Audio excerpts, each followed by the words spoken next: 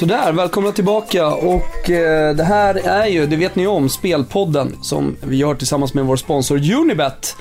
Vi har varit igång nu ett par veckor, Daniel. Premier League startade förra veckan, även La Liga och Serie A. Hur känner du inför den här säsongsöppningen? Jo, det känns alltid spännande. Adderar tyska ligan idag. Det blir kul att se Ancelottis Bayern München ikväll. Väntar väl en stor seger hemma mot Werder Bremen. Allt annat skulle vara överraskande. Då står det 1-10, ser jag. Som ni hör för övrigt så är ju Daniel Olenklint på länk nere i Skåne. Du, Malmö hade en tuff dag igår. Jag ville bara liksom ta ner den mot Landskrona. Ja, det känns som att de flög iväg lite grann efter den här storsegern mot Jönköping. Och spelade ju ett roterat lag igår. Och Wieland fick också lämna återbud. Så ja, de förlorade mot ett division 1-lag. Landskrona med 3-1. Så det var ju en stor chock för Malmö-fansen. Ja, tveklöst. Men du, det här är ju Europafokus i våran podcast, Daniel. Jag tänkte att vi skulle kasta oss över den här helgen och börja med Premier League-spelen. Vad har du hittat för något? Ja, men jag började redan tidigt på lördagen där, den tidiga matchen Tottenham mot Liverpool. Jag tror återigen på ett överspel med Liverpool. Inga nyheter runt Klopps taktik. Den är offensiv, den är aggressiv även på bortaplan. Man åkte ju snöpligt dit mot Burnley 2-0 senast, men det var ju många lägen och många dåliga avslut där i andra halvlek, så att det var ju väldigt konstigt inte Liverpool gjorde mål där. Tittar vi på skadeläget så har det kommit lite ny info här nu under morgonen. Det är att Coutinho då har fått en liten smäll på träning och eventuellt missar, men Sturridge gjorde mål i cupmatchen i veckan. Det borde bli Sturridge, det borde bli Firmino och det borde bli Mané, som ju hade en liten axelskada senast mot Burnley och är skadefri igen. Så att det är ett bra tremananfall i Liverpool. Och man får ju möta Tottenham utan sin första målvakt. Jurist är fortfarande skadad. Det är Worm som står. Det är ett litet minus för Tottenham. Framåt till Tottenham får vi se om man startar med Jansen och Kane. Eller man väljer Kane och Dele Alli. Man bänkade ju Alli senast. Och Jansen fick chansen. Så att, det får vi se. Men jag tror det blir en tempofylld match. Jag tror det är två lag som kostar med hög press. Det borde bli en öppen matchbild. Och jag tror på över här. Ja, över 2,5 kan man spela till drygt 1,80. Ja, snyggt. Du, mycket som händer i England. Stort fokus också såklart här från Sverige på Zlatan Ibrahimovic. Jag vet att du gillar Manchester United i helgen. Ja, jag gör det. Det är ju så att Mourinho har ju fått, om inte obegränsat, har ju fått bra resurser att bygga upp det här laget. Och jag tror att de har en jättechans på ett Hall. Visst, man kan då argumentera på att Hall har tagit 2 segrar. Att United är nedtryckta i odds, men backar vi bandet här så trodde ju de flesta att Hall skulle tillhöra bottenstriden. Truppen ser inte märkvärdig ut på pappret. De har tagit 2 segrar med lite flyt, men samtidigt får man ju säga att Hall har gjort det bra också. Så att det är ett hyggligt lag Hall, men börjar vi titta på spelare och lagkvalitet, det är United klasser bättre. Man har fått igång Pogba, han har en match i kroppen, han har en veckas träning. Man har fått igång Zlatan som borde ha en uppåtgående form. Mkhitaryan har kommit in med lite inhopp och kanske till och med redo för en start här nu. Såg även att Jesse Lingard har tränat i veckan. Han var ju väldigt bra där i Community Shield innan ligan började.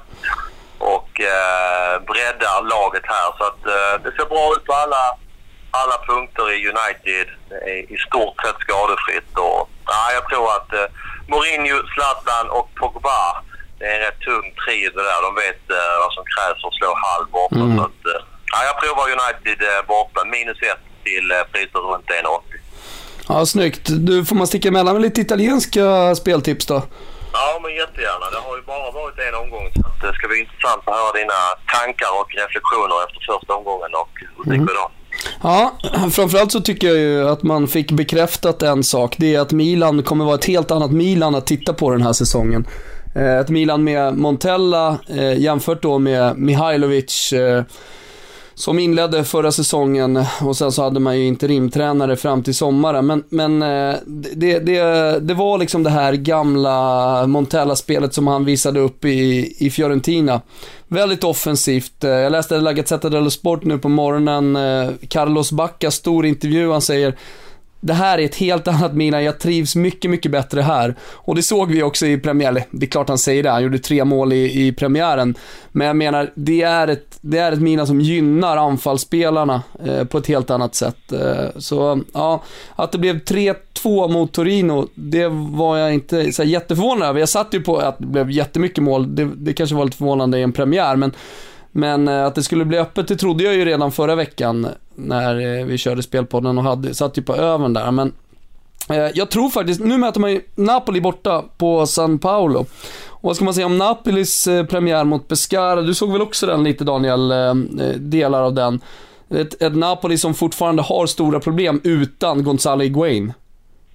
Ja, men det måste man säga. Det var väl 36 mål i fjol på Higuain, va? Stämmer. Det ersätter man inte i första taget, och det sägs att det kommer bli en del rotationer i anfallet där, men jag förstod det rätt, med Mertens och Milik in, va? Ja, men exakt. Det var ju så att Mertens kom ju in istället för en otroligt svag Lorenzo Insigne som fortsätter då över ett år att prestera på den absoluta toppen och sen ha extremt djupa dalar. Mertens flög och var sådär Mertens bra. Och nu är det i alla fall enligt La Gazzetta som jag sitter framför mig 70-30 på Mertens framför Insigne, och det är också 70-30 på Milik framför Gabbiadini. Det här är någonting det har snackats om mycket under veckan. Gabbiadini kanske på väg bort, en ny anfallare på väg in, men Milik, polacken då, som man värvade i somras, som bildade anfallspar med Lewandowski i polska landslaget, han verkar få chansen här. Jag gillar ändå det bytet, för här visar ju Sarri ändå att han inte tänker ha tålamod i anfallet, utan kommer gå på de formstarkaste. Och det är ju en viktig match redan nu. Det tror jag man ska komma ihåg i den här omgången och i helgen, för det väntar ett landslagsuppdrag. Det handlar ju om att då ha fått en jättebra start inför den här tämligen långa vila för att vara precis inledning på säsongen, eller har fått en dålig start. Och för Napolis del med 1 poäng, skulle man liksom göra en dålig match mot Milan, då kan det bli dålig stämning redan direkt. Känner du av det någonting så här i de engelska klubbarna? Samma fenomen?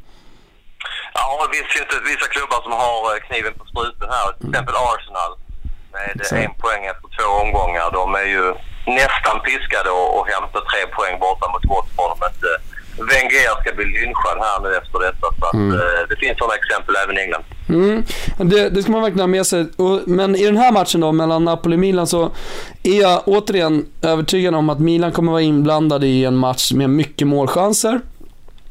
Som sagt, Napoli roterar lite. Det ska också nämnas att Milan har Paletta som blev utvisad i slutet mot Torino och avstängde den här matchen. Och det får vi se som i alla fall ett avbräck. Exakt hur stort det är, det vill jag inte riktigt säga. Men jag tror som sagt på mycket målchanser. 1,99 på över 2,75. Så just nu på Asienbörsen här, alltså det blir mitt första spel då. Och sen tänker jag faktiskt tro på Inter. Och då kan man ju fråga sig, hur ska jag tro på dem som förlorar med 2-0 mot Chievo första matchen? Man övertygade inte direkt. Det är inget jättestort spel, men jag väljer ändå att sitta lite på pre här. Det är vinna med 2 bollar som gäller för Inter till 2 gånger pengarna. Det är för att jag tycker att Palermo är så otroligt usla, delvis. Man har 2 avstängda här, Morganella Rajkovic, men första matchen det såg riktigt trögt ut och man har gjort en konstig sommarmercato. Här ska man alltså starta med då Makedonien Nestrovski tillsammans med Quaison. Quaison har inte visat form, den här Nestrovski har allt att bevisa fortfarande. Så ja, ett svagt Palermo. Så möter då, vad är det för lag man möter? Miranda Morillo tillbaka som mittlås. Vi har Medel Kondogbia, vi har Banega, vi har Eder, Icardi, Perisic. Det här är i italienska mått med ett riktigt bra lag. Jag tror helt enkelt att Maran, Chievo-tränaren, den rutinerade, vann en så här klassisk taktisk coachmatch mot nye Frank de Boer. Så ja, men och att här blir det någonting annat. Här spelar inte på hemmaplan också. De borde kunna greja och vinna med 2 bollar. Så litet spel på Inter här pregame. Ja, intressant. Du vet, du får själv vara med om du förlorar på Interspel nästa vecka. Vi får se då. Vi ska se hur den här säsongen blir vad det gäller Interspel, Daniel. Ja, är vi nöjda i Italien? Det var allt i Italien. Mycket bra. Då tittar vi kort på Spanien. Kan nämna att säkert många som har koll, men Luka Modric är tillbaka efter avstängning i Real Madrid. Kanske att även Pepe är tillbaka i laget, så att det börjar se bättre ut i Real Madrid. Ronaldo har börjat träna lätt, men det är inte säkert de gamla med honom i matchtruppen nu. Det är möjligt att han får vila här och vara tillbaka efter landslagsuppehållet. Det var lite grann om Real Madrid. Sen har vi mitt enda speltips och jag har lite feeling för Sevilla. Det är ju ett nytt lag det här. Man har tappat sin stora stjärna Gameiro, tappat Krychowiak och ytterligare tongivande spelare. Men man har också ersatt på ganska bra sätt. Man har en ny spännande tränare som spelar med en väldigt, väldigt hög press. Man vann 6-4 mot Espanyol senare i premiären. Och jag gillar ju det här att Sevilla har ju haft 3 tävlingsmatcher innan ligan startade. De mötte ju både Real Madrid och sen då Barca i ett dubbelmöte. Så rimligtvis är Sevilla uppe i väldigt bra tempo redan här tidigt på säsongen. Klart. Möter då ett Villarreal som också har spelat lite extra matcher. För han mötte Monaco i ett dubbelmöte. Men man har åkt ut i Champions League här i veckan. Och även då Sevilla har kunnat preparera sig hela veckan efter Espanyol-matchen, så har Villarreal varit i Monaco. Så att, jag tror att det är en liten fördel för Sevilla rent med matchschemat i den här matchen. Och som sagt, då Villarreal med en del avbräck på Cambo och Soldado, deras båda ordinarie toppar är fortfarande skadade. Jag tror att Sevilla har minst 50% chans.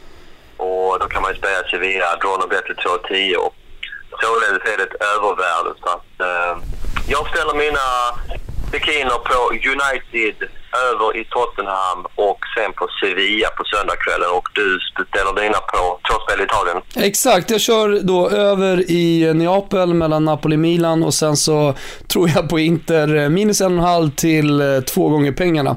Du, bara kort, jag vet du gör ju spelpodden Allsvenskan tillsammans med Svanemar. Ni har gått jättebra den här säsongen. Det är derby, jag ska på det derbyt, AIK och Hammarby i helgen. Kan man tro på något annat än AIK-vinst? Ja, det är väl bra chans för AIK, men spelar de till en 80 derby, det vet tusan. Bayern har ju ändå tajtat till laget med lite mer defensiv taktik de senaste omgångarna och har ju sett förbättrat ut Hammarby, så att inga spel till mig, för mig till 1,80. Däremot hoppas att du får se Isak, Sveriges nya stora framtidshopp från start. Vilken stor talang det där. Verkligen. Ja, men det är bra. Men du, det blir en rolig helg då. Börjar redan idag med Bundesliga-premiär. Vi spelar in där på fredagen och sen rullar det på sköna matcher, mycket matcher, många matcher och Stockholms derby på det. Ja, det kan inte bli mycket bättre om man gillar fotboll. Så är vi tillbaka nästa fredag och då snackar vi ju VM-kval. Precis. Sverige möter ju Holland på tisdag, men det finns en del matcher redan på söndagen där, så att podden ute nästa fredag eftermiddag. Ja, men det är det, och då är du till och med samlad här uppe i Stockholm. Och så ska vi... Jajamän, då sitter vi på samma ställe. Precis, så ska vi se till att fixa ljudet sen när du befinner dig nere i Skåne också. Det gör vi nästa vecka, Daniel. Tack för detta. Ha en bra helg. Hej. Ja, detsamma. Ciao, ciao.